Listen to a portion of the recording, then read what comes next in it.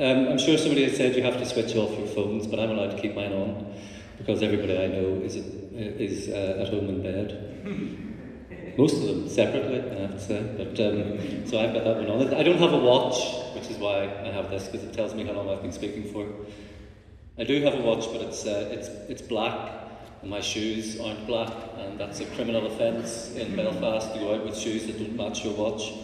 So thank you very much indeed. I'm delighted to be here, delighted to be part of this wonderful 5 Points Journal, Belfast edition, and especially delighted to be reading at an event with Andy White, who I will introduce in due course.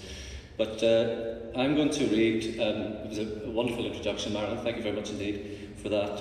It often happens that when you go to an event, at the last minute, just before you go on stage, the organiser of it says, I thought maybe you could introduce yourself, would that be okay?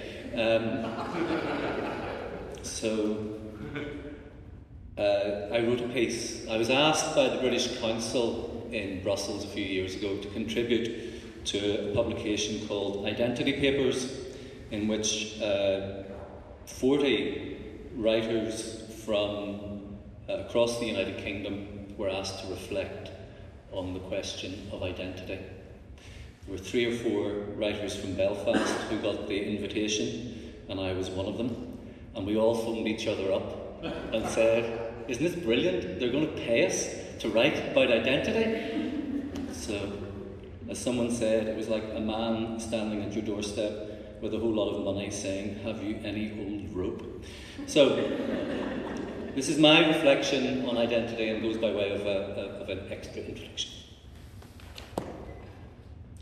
I envy Andy, by the way. Andy has pedals and things, and he does a sound check where there are lots of pedals, and I kind of want to ask, are the commas a bit too loud, and could you turn down some of the semicolons?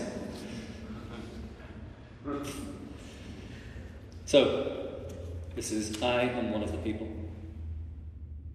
There are a lot of numbers in this for which I apologise in advance.